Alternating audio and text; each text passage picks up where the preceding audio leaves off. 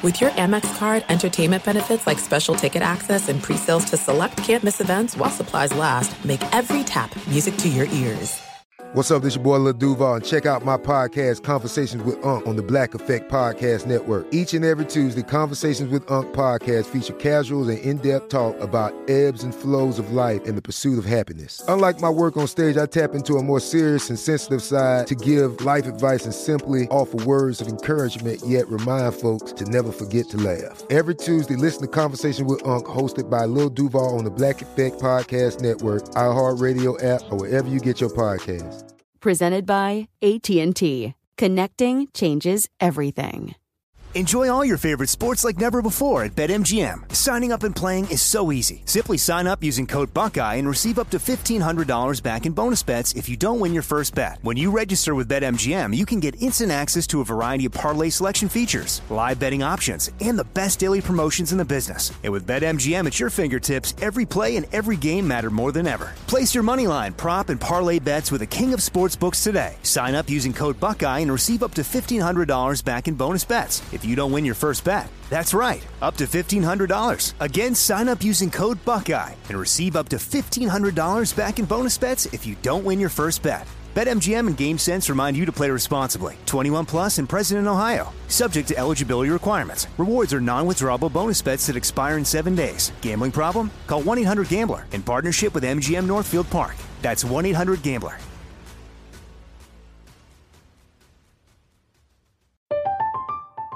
I'm Katya Adler, host of The Global Story. Over the last 25 years, I've covered conflicts in the Middle East, political and economic crises in Europe, drug cartels in Mexico. Now I'm covering the stories behind the news all over the world in conversation with those who break it. Join me Monday to Friday to find out what's happening, why, and what it all means. Follow The Global Story from the BBC wherever you listen to podcasts. Xfinity has free premium networks for everyone this month, no matter what kind of entertainment you love. Addicted to true crime? Catch killer cases and more spine-tingling shows on A&E Crime Central. Crave adventure? Explore Asian action movies on Hayya. Searching for something extreme? Check out skating, snowboarding, and more on Fuel TV Plus, the global home of action sports. And find crowd-pleasing bops on iHeartRadio's Hit Nation playlist. There's new free shows and movies to love every week. Say free this week in your Xfinity voice remote.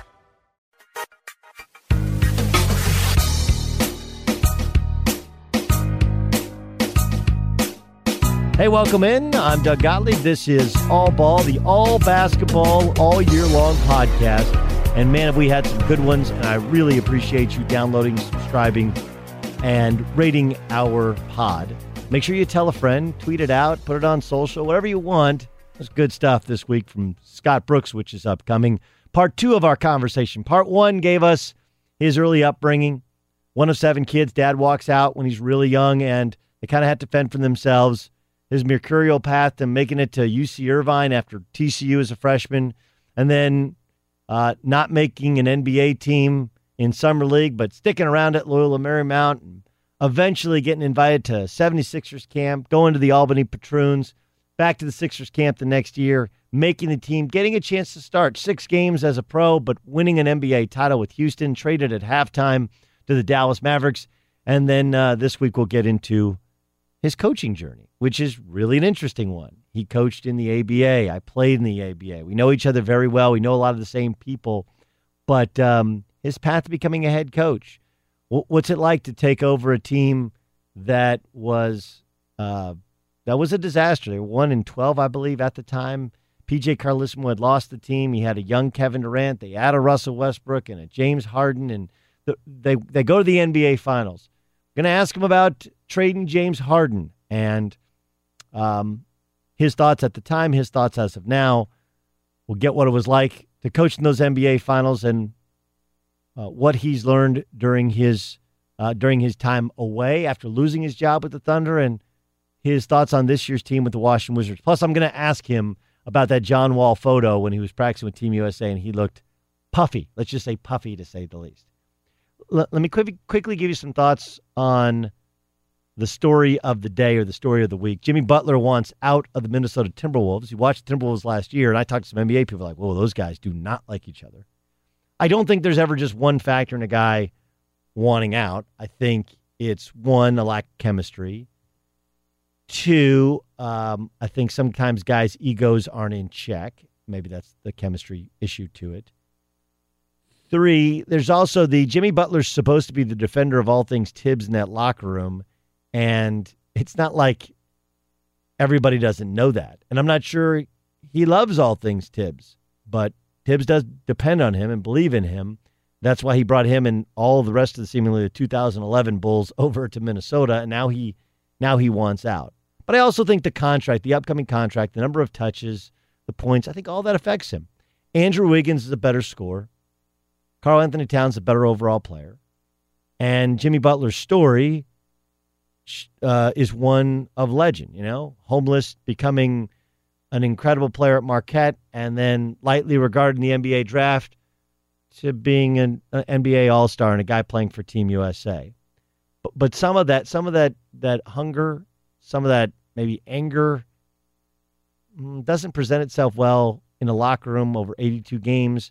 And maybe there's a loss of self. The fact that he wants to be with the Nets and with the Clippers and with the Knicks shows he wants to be the man.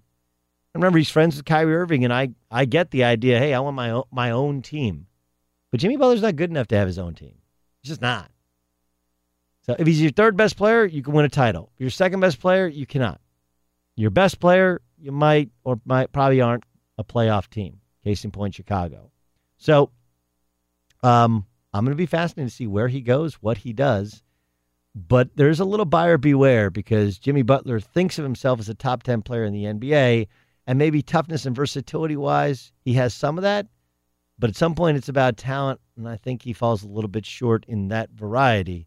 And so the idea of making him your go-to guy is an ill-fated path for some of these teams. All right, let's get to our discussion with Wizards head coach Scott Brooks. This is part 2. If you missed part 1, download it, as well as download the Jay Billis conversation.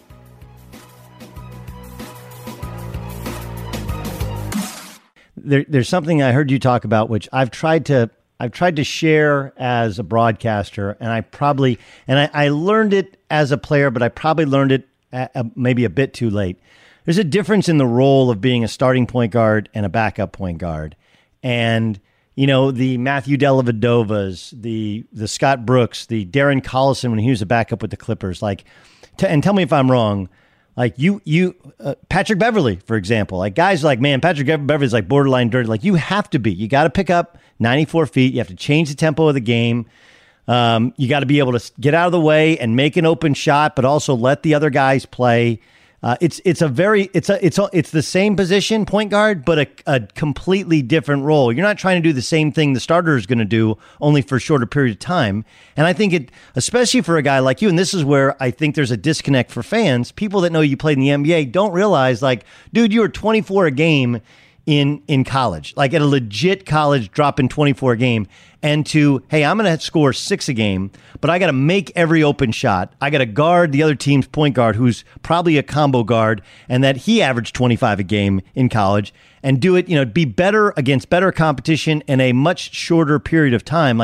That's a really hard adjustment for players to make. It's one of the reasons that some guys might have more kind of upside and talent, but they can never be the backup point guard in the NBA because they can't change roles even though it's the same position.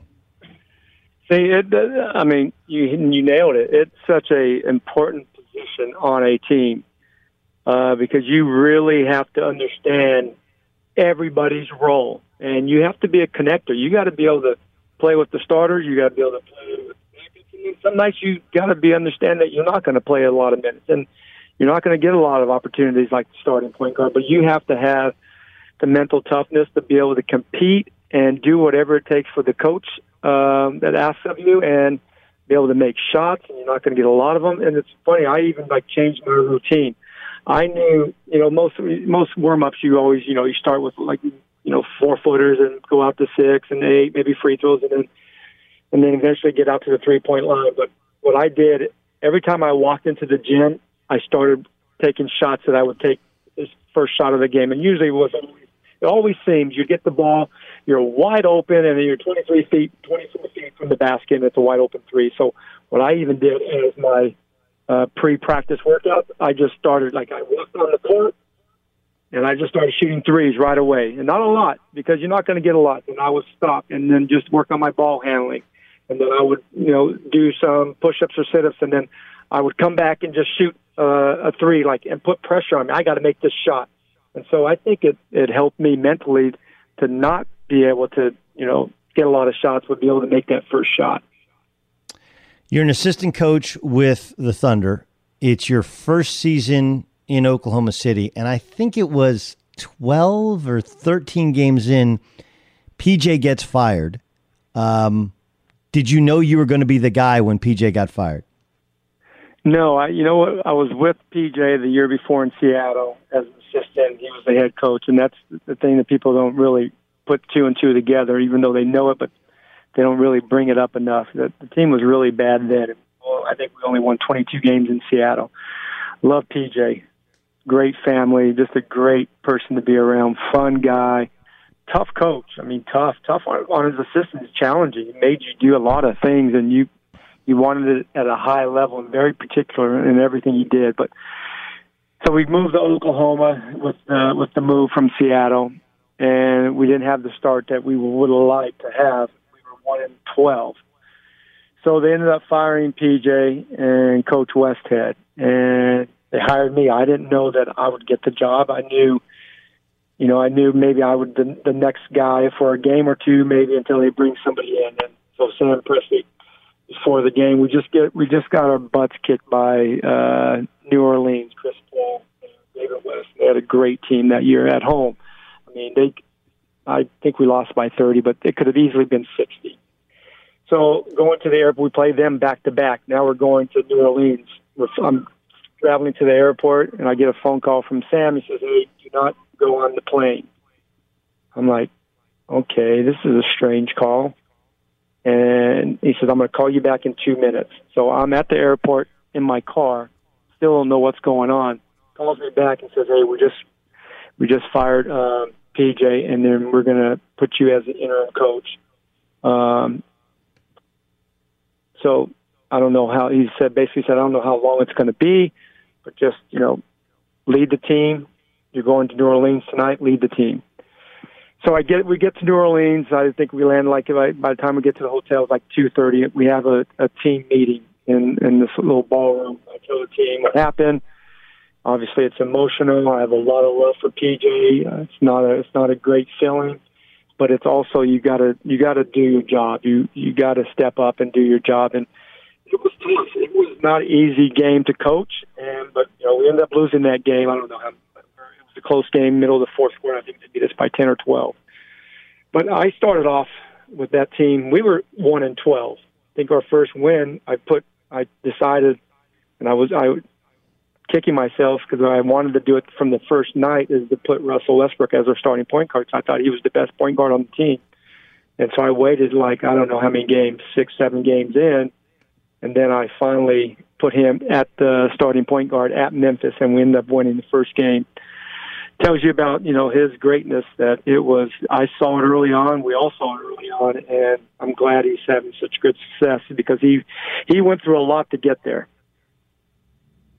Who were you were starting before that? Earl Watson? Or were you starting? Earl Watson. Earl Watson, good player. Good player. But he was not better than Russell Westbrook, but he was a really good player, good starting player, and had a great career and a really tough. But I thought he was better suited to be our backup. Right. He's actually again another guy who he was tougher than a $2 steak. Right. He was a perfect backup. Absolutely. One of the toughest players in the league, and had a great career by being that type of player. And when he'd get back into coaching, he deserves another chance. He had a tough run in Phoenix, but it's always the second time you're around. It's a lot of times your best time. So, what was when did you know that you were getting to keep that job? Did not know until late in the season. I want to say the last couple of games, and I knew we were struggling. We were 3-29, so I'm crazy at times, but I don't think I was that crazy enough to think, oh yeah, you got to keep this coach. He's 3-29. But yeah, I knew that it's going to be tough. It's going to be tough for Sam Presti to keep me. But I give our players credit. Kevin Durant, Russell Westbrook, and Jeff Green led us as first and second year players that I've never seen it ever in my playing career or my coaching career, prior or after them, that they were able to lead a group of players that had a horrible start, and they were our leaders of our team, and they inspired me. Every day I would see them 11 o'clock practice on the court at 9:15. I'm like, oh my God, don't these guys realize we're 3-29? This is not fun. But they made it fun. They were so competitive. You would have thought we were 29-3 the way we practiced. It was so competitive, so much energy, so much intensity and passion that I said, you know what, you guys, let's just keep making these games fourth quarter games. And we did. Unfortunately, I had the worst luck. I thought it was all me. I swear we lost 6 games on last second shots. I'm like, man, maybe this coaching thing's not for me. I'm like the jinx of this team, and they're working their butts off, and they deserve to win. But these guys are making miraculous shots, last second shots against us. But we made every game a fourth quarter game. I said we were going to turn it around, and we did. I think we were ended up being the last 50 games, 20-30. So at that point, I thought, you know what, we turn it around, I might have a chance, and it ended up they gave me a chance to coach the team, and I had a great run there. Yeah, and I remember when you won 50 games next year. I was at that Lakers series at Game 6 when Kobe hit. I think he missed a turnaround. Powell had the put back to beat you, but it was pretty obvious you guys are going to be around for a while. Yes. Obviously, LeBron is and they had an incredible roster that beat you in the finals. But if you could go ahead. No. If you could go back and change something about your team, your approach in those finals, what would it be? We were one of the youngest teams ever to get to the finals, and I thought, we win 23 games, 22 games the first year, and then we jump up to 50, play the Lakers should have been a Game 7, and then we get, every year we get a step further along. Get to the conference finals. And then next year we get to the NBA finals. So the natural progression was, you know what, we're there, we stay together, we get to the finals again, we win it. So going back on that finals, Game 1 we win.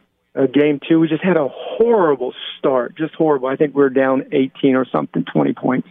But we ended up coming back, have a chance to tie the game. Derek Fisher inbounds the ball to Durant. Kevin misses a shot, but he gets fouled. They don't call the foul. We have a chance to put it back. We get fouled. They don't call the foul.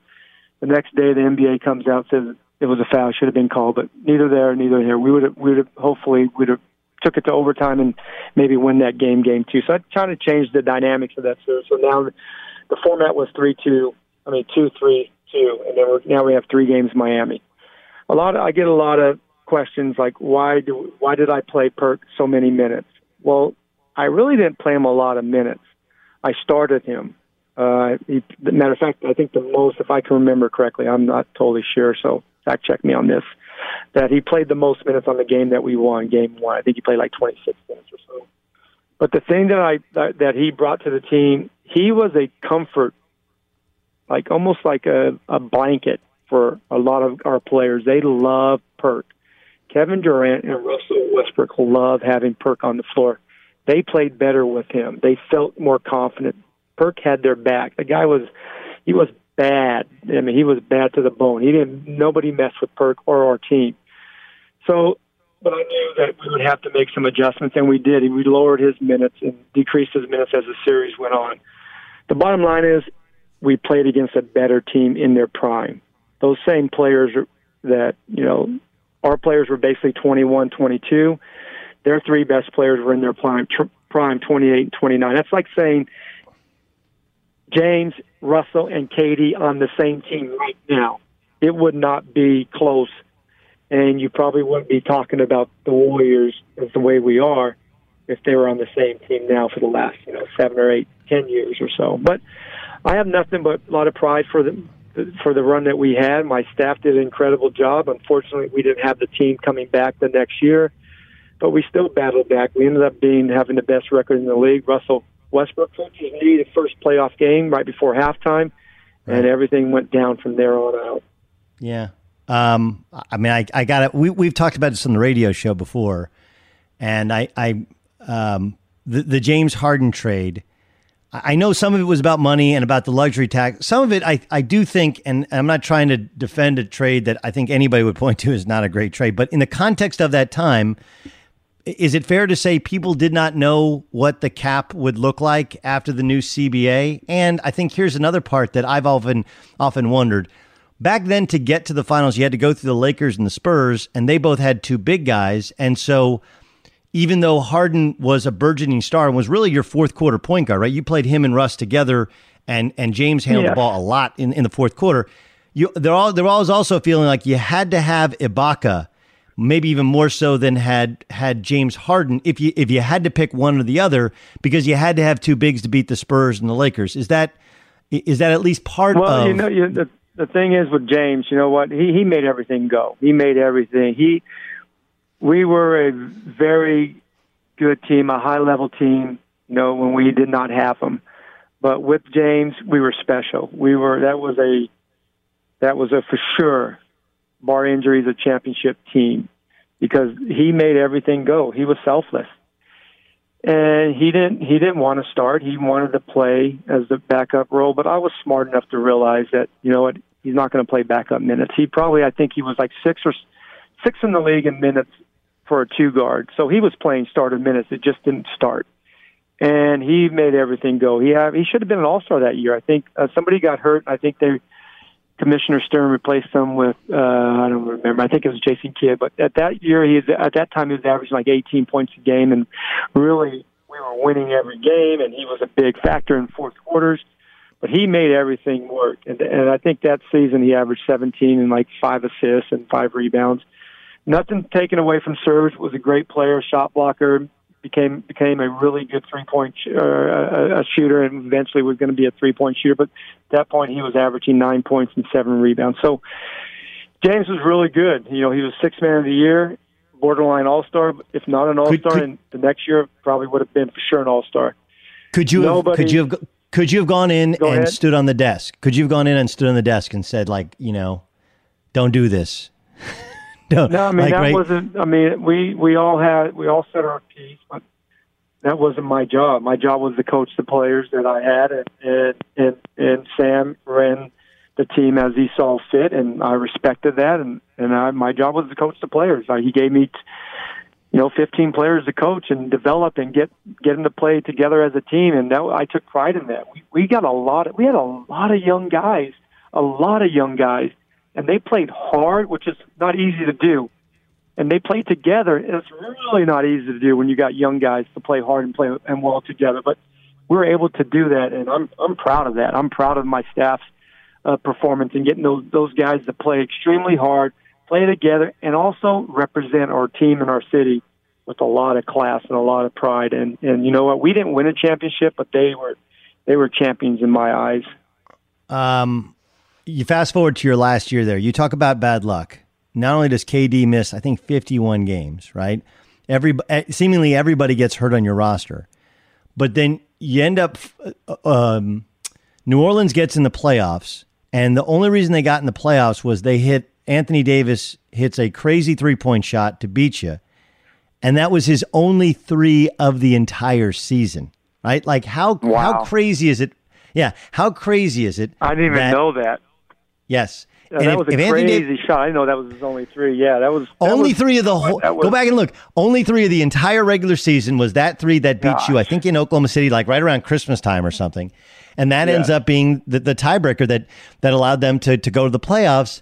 And if you go to the playoffs, even as an 8 seed, you guys... I think KD was healthy at the end of the year, and Russ was healthy at the end of the year. Like, who knows? You may still be coaching in Oklahoma City. We had a lot of tough luck the year before Russell. We ended up being the number 1 seeded team. We won like 60 games. Russell gets hurt with timeout right before halftime. Right, Patrick Beverly, yeah. Patrick Beverly, yes. And then the next year, everybody got hurt. To start the season, Kevin and Russell were out the first, 12 or 14 games. Serge missed a month. Steven Adams missed a month. Nick Collison missed a month. Everybody missed time. And I remember one time, we're having some fun with it because everybody was hurt. It was almost become comical. I ran a pick and roll with Nick Collison handling the ball with Kendrick Perkins setting the pick for him. And this is how crazy it got for us. But I give our guys credit, man. They played well, and we competed. That was probably one of the most fun years I've ever had coaching Oklahoma. Is that year. I mean, we had everybody hurt, but we thought we were all going to come together and become healthy in March. And I'll tell you what, at that time we had the Warriors' numbers, and they were kicking everybody's butt, and they were worried. They thought we were just resting guys to get them all healthy at the same time to play them in the first round. It would have been an epic series, us at the 8th seed and them at the number 1 seed. But it did not work out that way, and I got fired, and my staff was fired, and we moved on, and no hard feelings. Really? At least now. Okay, so there's two parts to this. The first part is the story you told before about getting cut in layup lines at halftime with Houston, right? Like at least now you have the perspective of, hey, I was a non-guaranteed undrafted guy from the CBA, from outside of Sacramento, and I made it. I won a championship, right? But when you get fired for a team that's all banged up and injured, and you're this close, and you take them to the NBA Finals from 1 in 12 or whatever to being a dominant team in the West with 2 superstars after a third superstar was traded away. At that moment, did you have the same perspective, or were you angry? No, Doug. I was upset. I was disappointed. I was upset. I thought we built up enough equity, and I still had the locker room. I still had the respect, and we were improving. Even as that tough season we had, we right there almost making the playoffs in a very, very challenging West. And looking back, and I have great relationships with those players still today, and we've had some really candid conversations, and I'm more proud of the fact that I handled my firing with respect. But talking to them, and I know that I probably deserved to maybe coach one more year, and I would have been fine. I would have actually told the team, after one more year, if we didn't win a championship, that my time has been served, and it was a great run. It's time to move on. But, we have all of our injuries.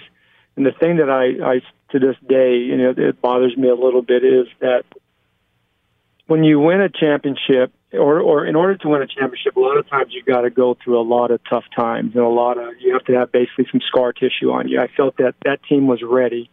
It had enough heartache to be able to fight through what you need to go through to win a championship. It's tough. You got to not only go through a grueling 82-game season, ups and downs, the injuries, the mental wear and tear, the physical wear and tear in your body, but you got to go through it 4 rounds, and that's hard to win one playoff game, let alone 4 out of 7 in 12 days. And you have to do it 2 rounds, and then you have to do it the 3rd round, and then to win it all, you got to win the 4th round.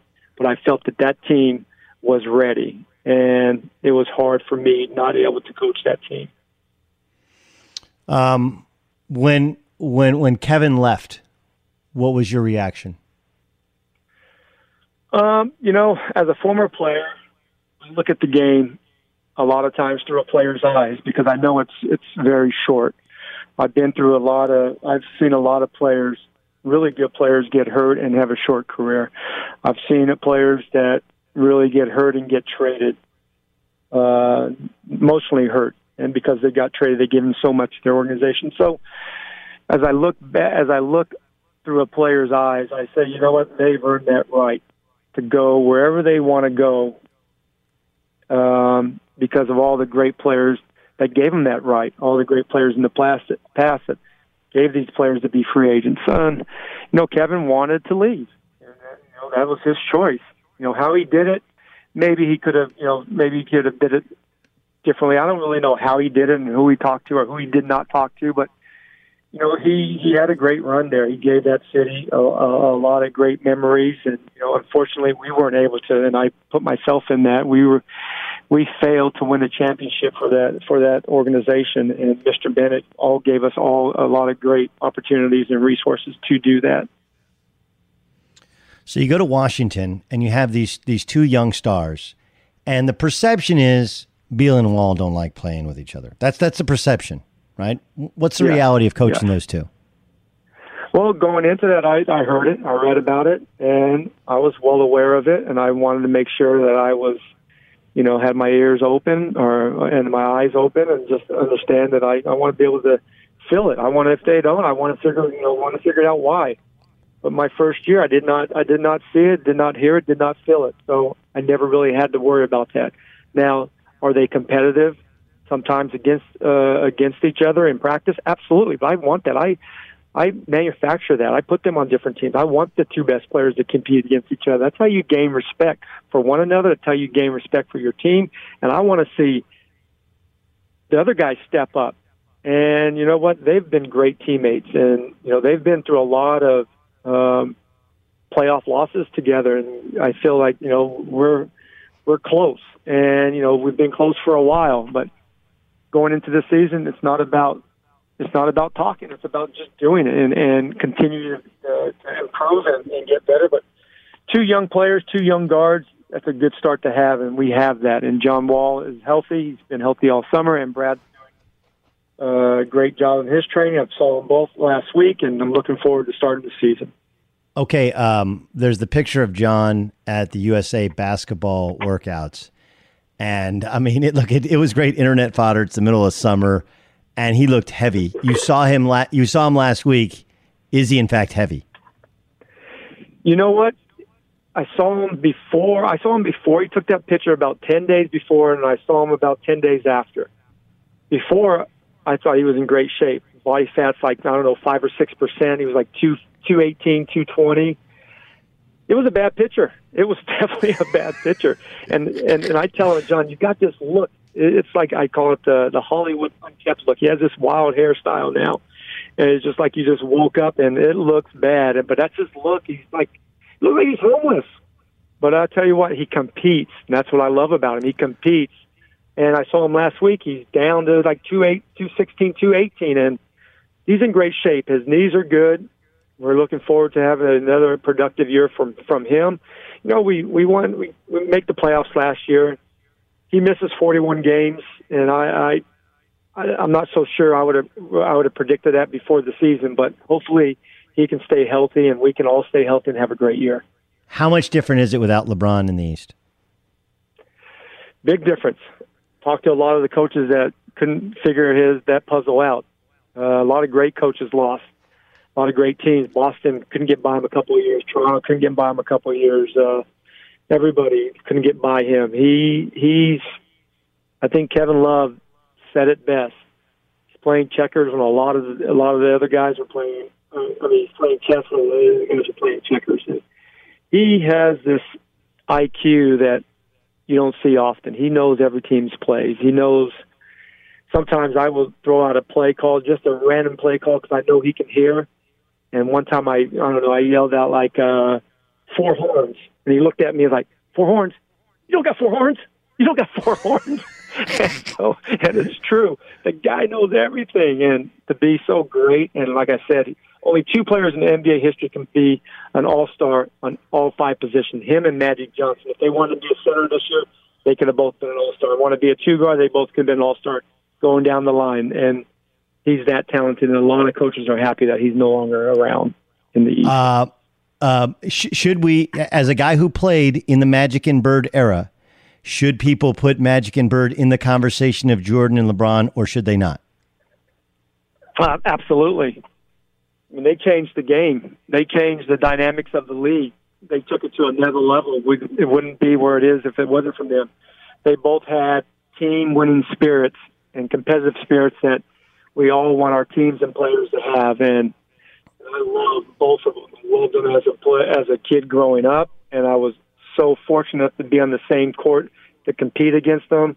But they, it's interesting. Some of the older players don't get the respect because, sometimes my generation or even the younger millennials think that basketball didn't start till, mid 90s, late 90s. But, man, there's a lot of great players. For Jabbar not being mentioned as the greatest player ever is, to me, criminal as well. The guy played 20 years, made 19 All-Stars, I think 6 times MVP, 6 times championships, and all-time leading scorer. For him not to be mentioned is crazy in my opinion. He had a shot that nobody could ever stop or ever tried to ever duplicate.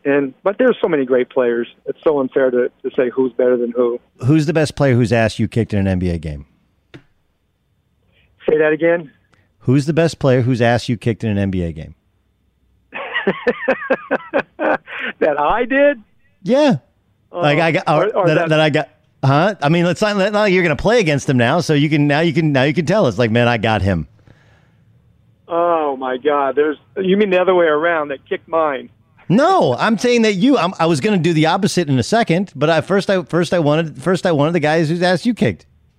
Well, I'll tell you what. There's one game. We ended up losing the game. We threw the ball out of bounds. We had a chance to win the game. We're at Detroit, and we're playing. It was one of the few TNT games at the time, and I happened to be having my best game. I think I had like 20 against Isaiah. I'm not saying I kicked his butt, but I had a good game against him. But yeah, that was one of my better games. But unfortunately, we didn't win the game. And then you're going to ask me the next question. Yeah. I went to the next one. I went Isaiah. He kicked my butt all the time. That guy is so good, and he did it with a smile. Yes. And he was borderline dirty, and you knew he was, but he did it with a smile. And that guy, I can't even imagine what he would do in today's game. The way the game is played, that you don't get chucked walking across the court anymore. And everybody's guarding the 3-point line. The middle's wide open. The guy would average 35 a game. Yeah, no, I mean he was a killer. He was a killer. Only he did it with basketballs instead of with knives or with guns. That's yes, exactly. All right, let's finish with this. So here's my version of the story. Is Los Caballeros, and you used to have your crew, right? I think Bob Thornton was on that crew, right? I think Scotty was on that crew. I think Todd Murphy was on that crew. I'm trying to think. I'm not sure if Wayne Engelstad would show up and play as well. Yeah, but it was all. It was Johnny Rogers. Okay, Johnny Rogers, of course. And so you guys would play, and we would kind of fill out the younger, and then there was the Cherokee Parks of the world and kind of the younger college age players in Orange County. And then there was like the high school kids. And so, kind of like you used to hang around LMU, we would hang around Los Cab. There's 2 gyms, and sometimes we play in the JV court. Sometimes we get to play in your varsity court. So all I remember was you lit me up and said, "Get the fuck off of my court," or something like that. And I was like, and all I remember was, I don't know what did I do to piss off Scotty Brooks? So then they were like, dude, Scotty hates you. He hates you. I was like, I don't even know what I did. Just tell me what I did. Okay. So was it my dad? Was my dad came in and put me in the game? What was it? I remember the story, and I remember the games, and all I remember is this. I said, this guy was basically Southern California's best high school player, went to Notre Dame, went to OSU, and this guy is strong. I mean, this guy is strong and athletic, can jump out of the gym and could dime it as well as anybody. I'm like, I'm making sure that he doesn't know that I have any respect for him. And that's the truth. I had a lot of respect for you because you played hard. No, I thought it was that my dad got me on. Guys compete like that. But you played hard, and you're a freak athlete, and nobody ever talks about that because, hey, this guy's, 5'11", white guy, can't jump. But no, you were pretty athletic, and you didn't get a lot of credit for that. But I do remember those times, and I didn't want to give you an edge at all. I think you're being nice. I think the story was though that early on my dad would say like, "Hey, he's got to get in a game." Like he would sit there and like make me get in a game, and would just piss you. Like, this is my game. We're NBA players. Get off my court. Get out of my gym. Rewind. And I know. I definitely know part of the reason. I remember your dad. God bless him. The guy loved his kids and loved basketball, like I do, and like I want to do the same. But he would put you into the games, and this was you just graduated from high school. Where'd you go? Like Tustin? Yeah. So you just graduated from high school, and he would put you on the court against and at that time we had any given day we had 9 NBA players, and I'm like, no, man, we can't play him on the court. It's no fun. You know, at that time you weren't good enough to be on the court. But not only would your dad put you on the court, he would take me out of the game and put you in my place. I said, no, that's not happening. But that's how you got better. Think about it. That's how you got better, by playing against really, really good players. All right. Last thing. Obviously, your mom was an amazing lady. Yeah. And we started by is that what drives you? I mean, because like, look, you do get to a point, and you're not old. You do get to a point to which you're like, look, you can keep doing this. Washington, there can be another team. Like, what is the internal motivation for you to keep pushing, keep pressing forward? You've talked about how it's your upbringing, but what drive, once you've made it, you made it in the NBA, you made it as head coach, you made it to the NBA finals, you made it to get a job in DC with great players. What drives you to keep achieving? Well, obviously my mom instilled that into me, just as your family. And now that I have a wife and 2 kids, they drive me. I love what I do. I'm passionate in what I do. I care about what I do. I get nervous still to this day before practice, before games, because I want to win every practice. I want to win every game, and I care about it. It's good to have those butterflies in your stomach. But I tell you, people always ask me, how do you handle all the criticism, the social media, and just the internet just blows up? I said, I don't care about any of that. I can get criticized all I want. That's just part of the territory. You win a game, you're a great coach. You lose a game, you're a bad coach. Actually, when you win a game, you got great players. You lose a game, the coach stinks. So I get that mentality, but really what drives me is my kids and my wife. If I disappoint them and they criticize me, that's when I say, you know what, I got to step back and check myself and make sure that I'm doing things right. But if they don't criticize me, I'm in good shape, and I don't care about the other thing. That's just part of the business. But that's what drives me. I love what I do, Doug, and I care about what I do, and I think I have a great opportunity and a great team to coach, and I'm really excited about this upcoming year. All right, I lied. I have one more. How do you? This is a question I really want. So I grew up. My dad, he got fired at Long Beach State in '84, and we didn't grow up with much, but we didn't grow up. I didn't grow up with one parent, 7 kids in a house, picking walnuts and onions.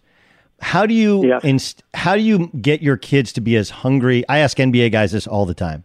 How do you get your kids to be as hungry as you were, even though yours have grown up for the most part, in another Oklahoma City when you're an NBA coach, or in Southern California? Like, how do you instill the same hunger, and yet you give them all of the different support that we didn't have when we were kids?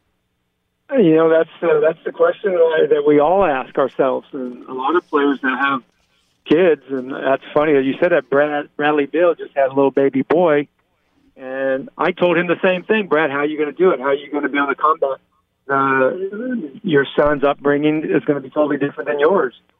And we've talked about that. You know what I did? I knew I wanted my kids to be good people and to treat everybody with respect, like everybody does.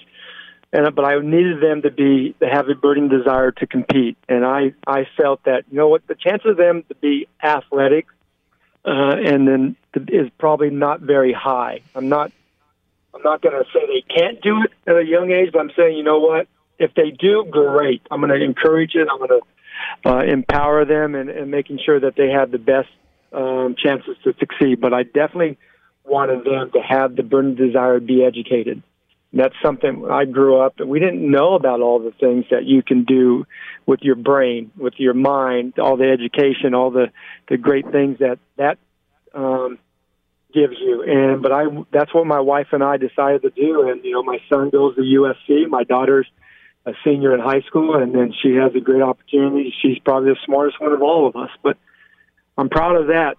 And I think that's what I'm challenging them to do great things off of an athletic field, and you guys, and they are, and they're doing it. I'm proud of them.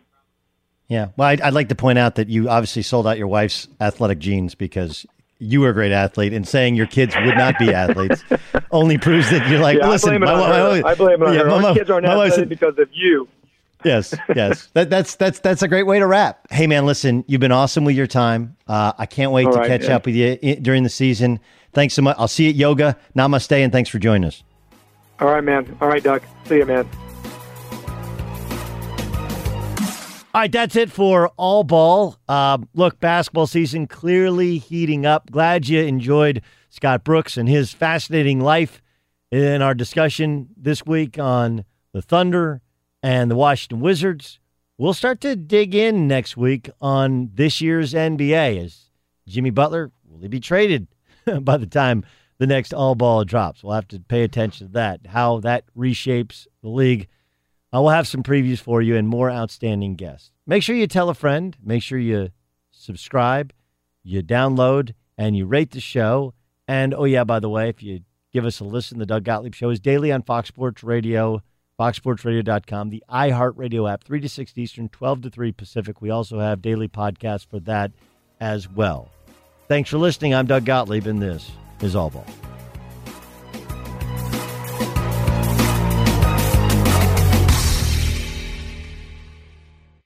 At Bet365, we don't do ordinary. We believe that every sport should be epic. Every home run, every hit, every inning, every play. From the moments that are legendary to the ones that fly under the radar. Whether it's a walk-off grand slam or a base hit to center field. Whatever the sport, whatever the moment. It's never ordinary at Bet365. 21 plus only. Must be present in Ohio. If you or someone you know has a gambling problem and wants help, call 1-800-GAMBLER. From BBC Radio 4, Britain's biggest paranormal podcast is going on a road trip. I thought in that moment, oh my God, we've summoned something from this board. This is Uncanny USA. He says, somebody's in the house, and I screamed. Listen to Uncanny USA wherever you get your BBC podcasts, if you dare.